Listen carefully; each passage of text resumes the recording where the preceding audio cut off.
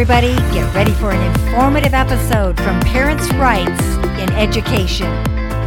I'm Suzanne Gallagher, and I'm looking forward to our time together.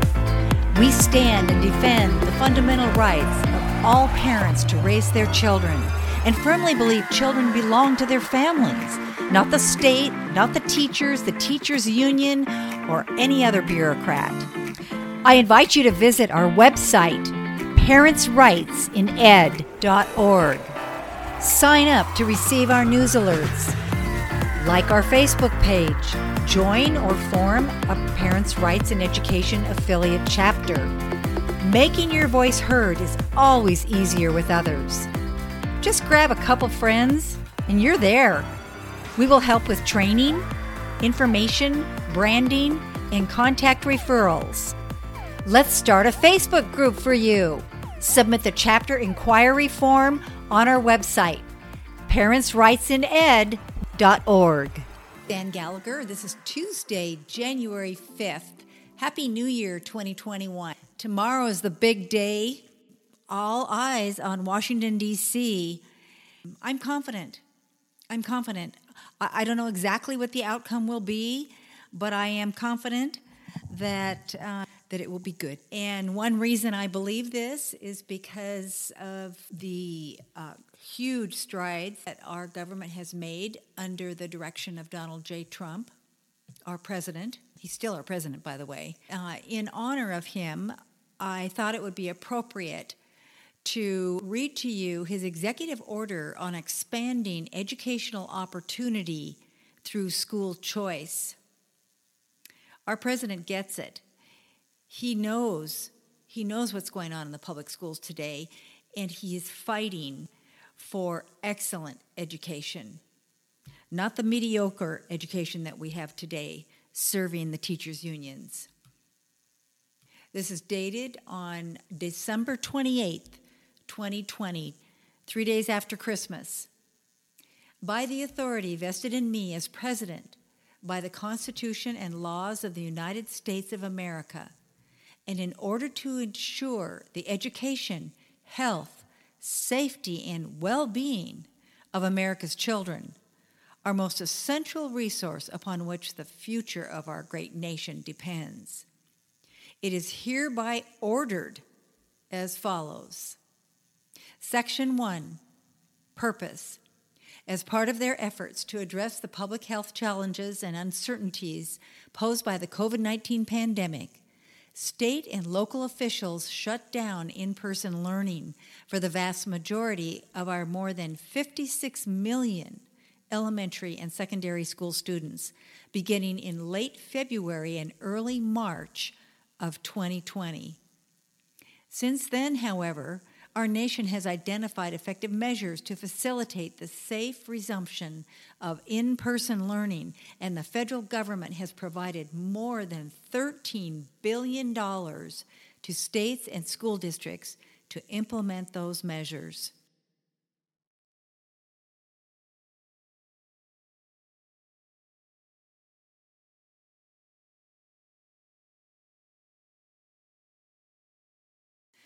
The prolonged deprivation of in-person learning opportunities has produced undeniably dire consequences for the children of this country. The Center for Disease Control and Prevention has stated that school attendance is negatively correlated with a child's risk of depression and various types of abuse.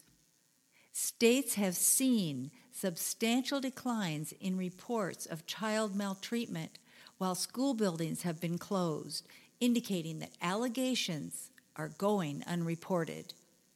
These reductions are driven in part by social isolation from the school teachers and support staff with whom students typically interact and who have an obligation to report suspected child maltreatment.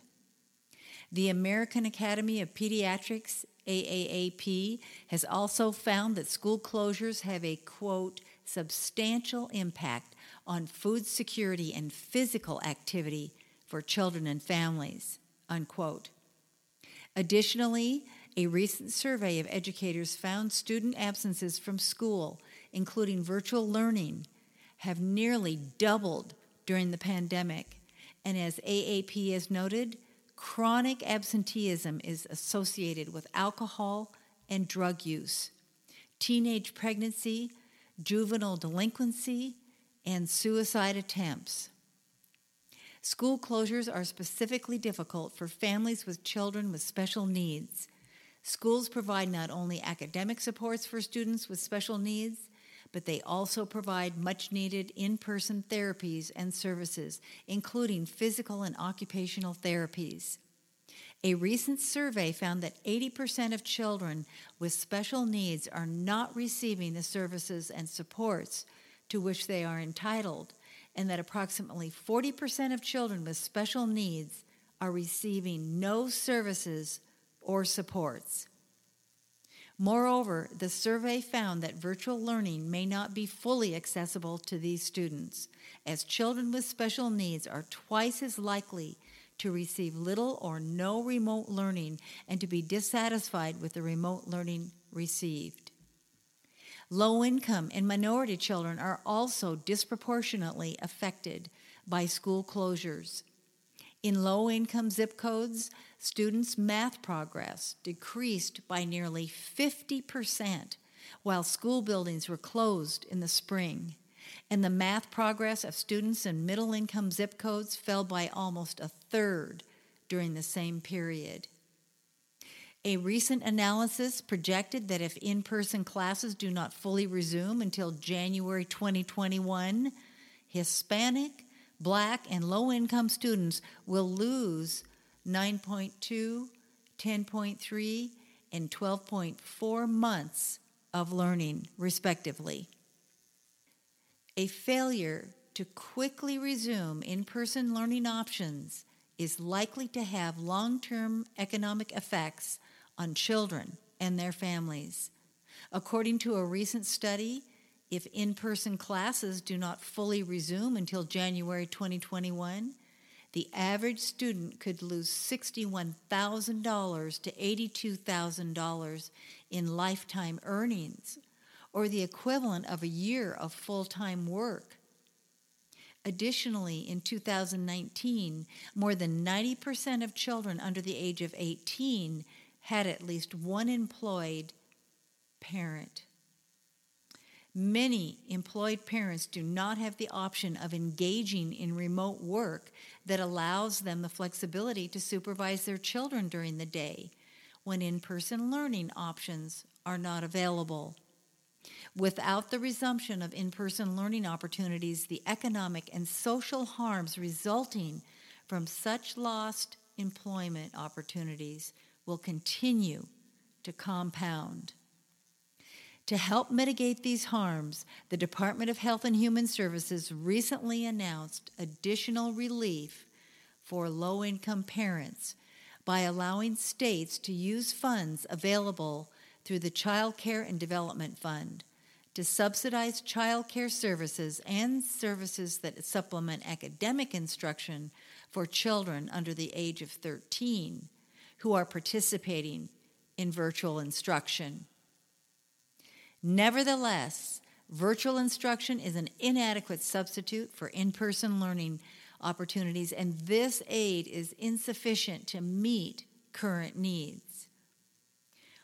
While some families, especially those with financial means, have been able to mitigate school disruptions through in-person options such as homeschooling, private schools, charter schools, and innovative models like micro schools and learning pods, for many families, their children's residentially assigned public school remains their only financially available option.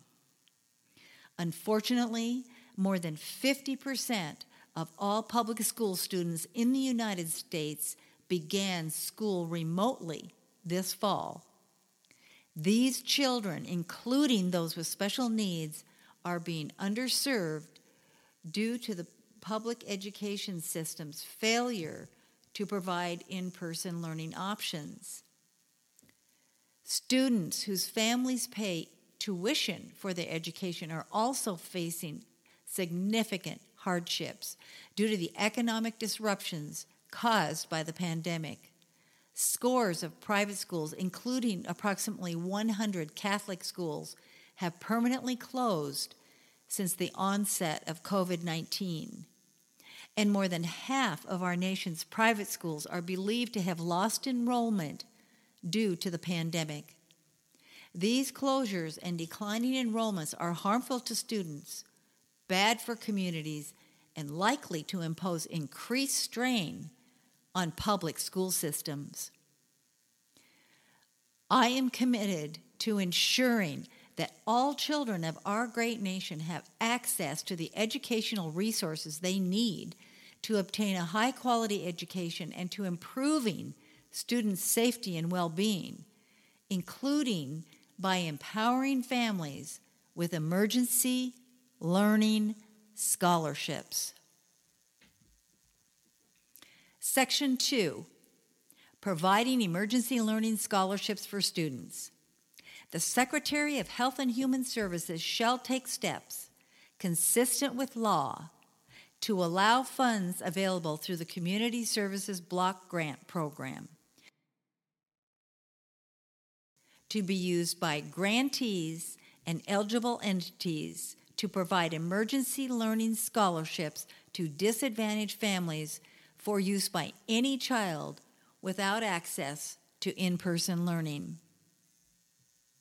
These scholarships may be used for 1. Tuition and fees for a private or parochial school.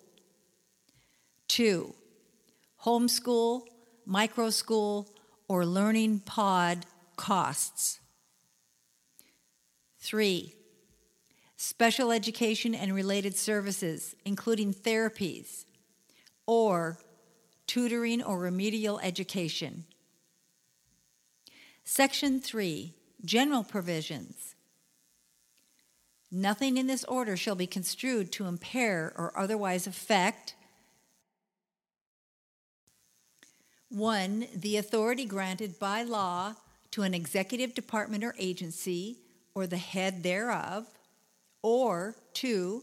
The functions of the Director of the Office of Management and Budget relating to budgetary, administrative, or legislative proposals. This order shall be implemented consistent with applicable law and subject to the availability of appropriations. And this order is not intended to and does not create any right or benefit, substantive or procedural, enforceable at law or in equity by any party against the United States, its departments, agencies, or entities, its officers, employees, or agents, or any other person. This is signed by Donald J. Trump, the White House, December 28th, 2020. Now, I don't know about you, but I have never heard of anything similar to this, not nearly with this amount of teeth when it comes to school choice, and especially coming from the White House. I think we need competition in the marketplace, and I believe that parents are what they're looking for in a public school system, in quality education, in choices of different kinds of things that their students are taught, practical life skills kinds of instruction. It's not happening. It's not happening in the public school system. They're focused on other things, including psychological counseling, gender identity promotion, etc., and going behind parents' backs, keeping confidential things that are said between counselors and students without parents' knowledge or consent, referring them to medical treatments without their parents' knowledge or consent. This is unacceptable. And because they've crossed the line, parents are willing to pull their children out. Now, I want to tell you about something that's going on in the state of Oregon. I just learned of from a teacher in the Tigard-Tualatin School District. She explained to me that she asked one of the staff, so, how's it going with the online schooling and unenrollment? And this administrator admitted they are not counting students who miss 10 consecutive days in a row. They are not unenrolling them. And that is a policy of the school district. If you miss 10 consecutive days of school, you are just automatically unenrolled. But now they're not doing that. And actually, a lot of students are not attending the online schools, but they're still being counted as being enrolled. Why? Because the districts are concerned that they will not have enough students to qualify for adequate funding. Well, I think it might be adequate, actually, based upon the number of students who are coming back, who are actually coming back. But their goal is always for the benefit of the teachers. I consider that fraud if they're not unenrolling students, as they should be. So check with your local school district. If you have taken your child out and you have not contacted the school district in writing to let them know that you are not planning on coming back for the rest of the year, email them. Ask for a return email confirming that your child has been unenrolled. Thanks for joining me today. Be sure to subscribe to our future podcasts. Go on our website and click on the podcast icon. Do you know any parents who don't have time to read? This is the perfect solution. Perfect thing to do when you join our organization is to present the proclamation to your local school board. We make things easy for you at Parents' Rights in Education, and we'd love to have you join us. Please fill out the form on our website called Join Us. Hope to see you soon. Bye-bye.